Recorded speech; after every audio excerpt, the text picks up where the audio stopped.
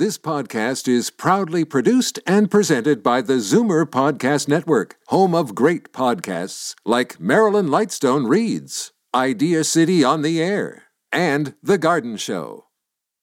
You're listening to an exclusive podcast of Fight Back on Zoomer Radio, heard weekdays from noon to 1.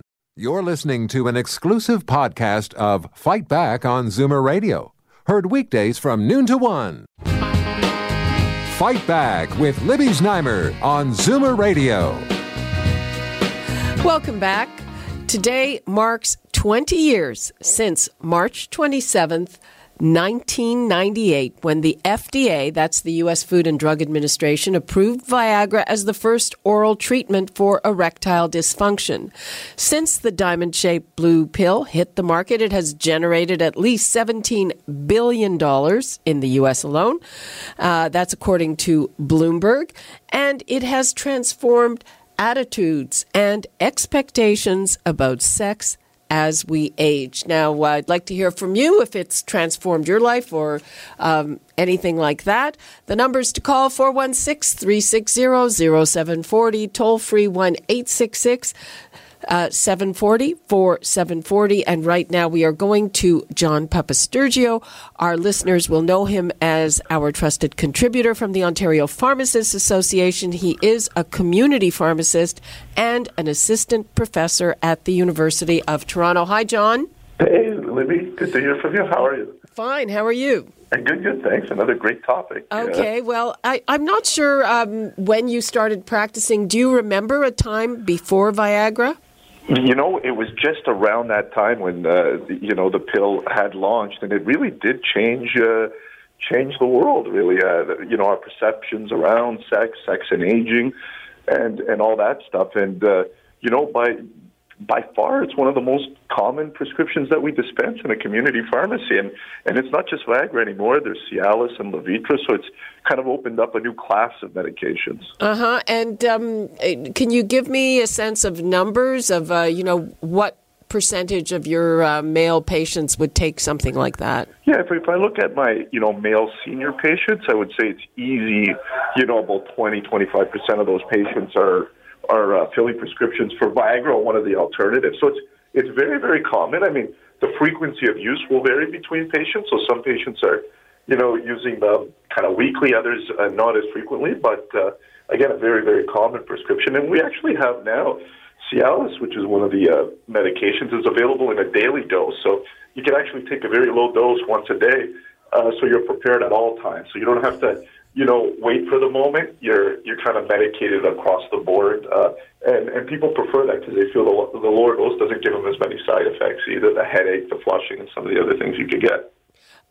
Interesting, though, what I've noticed in the 20 years is that the attitudes around it seem to have changed. I mean, at first, it would not be something that anybody would be open about, and now taking Viagra is totally no big deal. That's my perception of it. Oh yeah, you know what? You hit on a good point there. Early on, in the early days, I used to have people come to the counter and say they'd slide the prescription to me and say, it's not for me, it's for my friend or for a relative. That's changed entirely now. I mean, very few patients have any hesitation to fill a prescription for Viagra, Cialis, or any of the other medications. It's become very, very common, and I find the patients are very open to speak to their pharmacists about, hey, can I use the medication? Is it indicated? What are the side effects? Are there any possible contraindications? And we just want to make sure patients are taking the drug safely and appropriately. And I think, as pharmacists, that's really our goal. I see that somebody is calling in with a story about somebody who had a very bad experience with Viagra. What are the contraindications? Well, the most common one is patients with cardiovascular conditions that are taking nitroglycerin. Nitroglycerin, obviously, is a vasodilator, so it reduces kind of the pressure on the heart by dilating the capillaries. If you take Viagra or Cialis on top of that, you're actually making that effect more pronounced. So you could actually get a lowering of the blood pressure, and that could potentially be serious in some patients.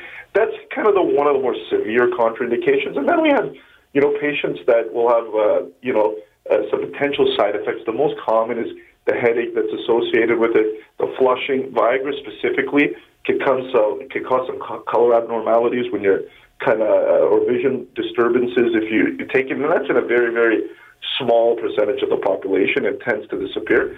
And there are consequences of taking too much of this stuff. It's always important to take it as prescribed, because if you take too much, you hear of these situations where people can have a long-lasting erection that will go potentially over a day. That can be very, very dangerous and damage the blood vessels in the penis. So obviously follow those instructions given to you by your pharmacist, because you don't want to overdo it. You can get too much of this stuff.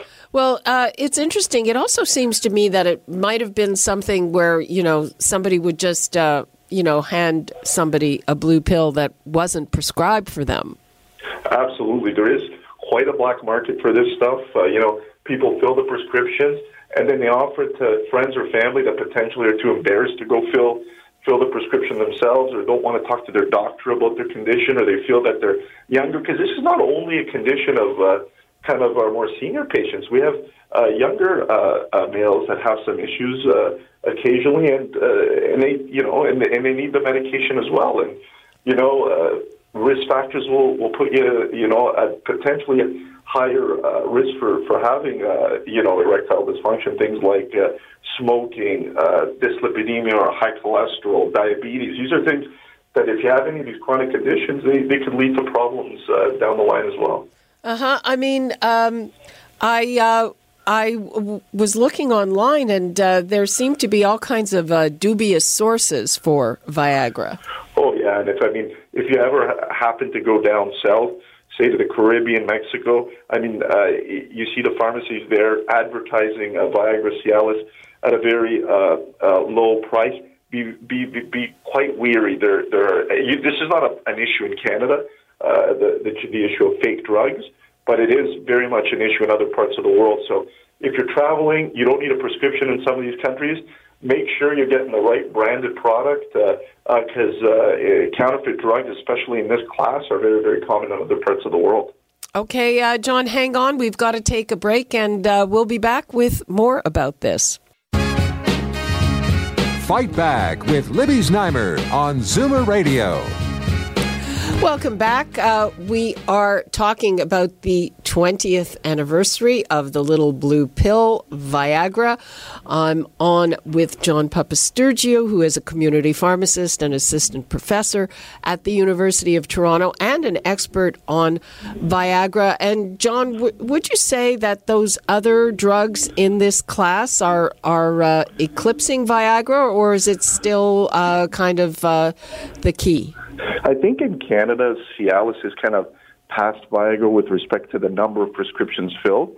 The big advantage of Cialis being that it lasts longer, so about 3 days, whereas Viagra is more short-acting. So you take it, it lasts a few hours, maybe half a day, and the effects disappear. And there's advantages to that as well.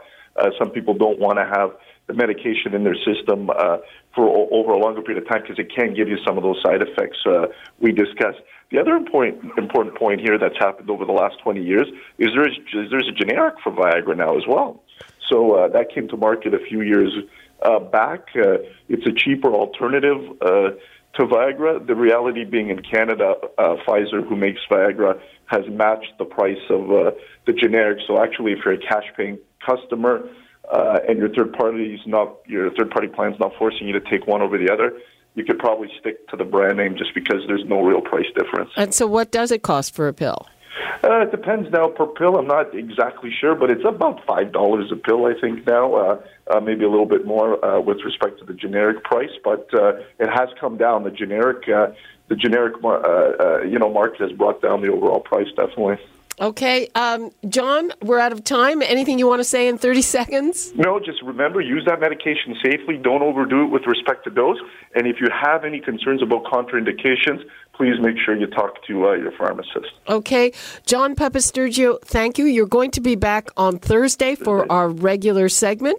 Yep, I'll see you then. Okay, and people, sorry if we couldn't get to your calls. We are having the regular pharmaceutical segment on Thursday, so call back then. And that's all the time we have for Fight Back for today. We now break for traffic and news. You're listening to an exclusive podcast of Fight Back on Zoomer Radio. Heard weekdays from noon to 1. You're listening to an exclusive podcast of Fight Back on Zoomer Radio. Heard weekdays from noon to 1. You're listening to an exclusive podcast of Fight Back on Zoomer Radio. Heard weekdays from noon to 1. This podcast is proudly produced and presented by the Zoomer Podcast Network, home of great podcasts like Marilyn Lightstone Reads, Idea City on the Air, and The Garden Show.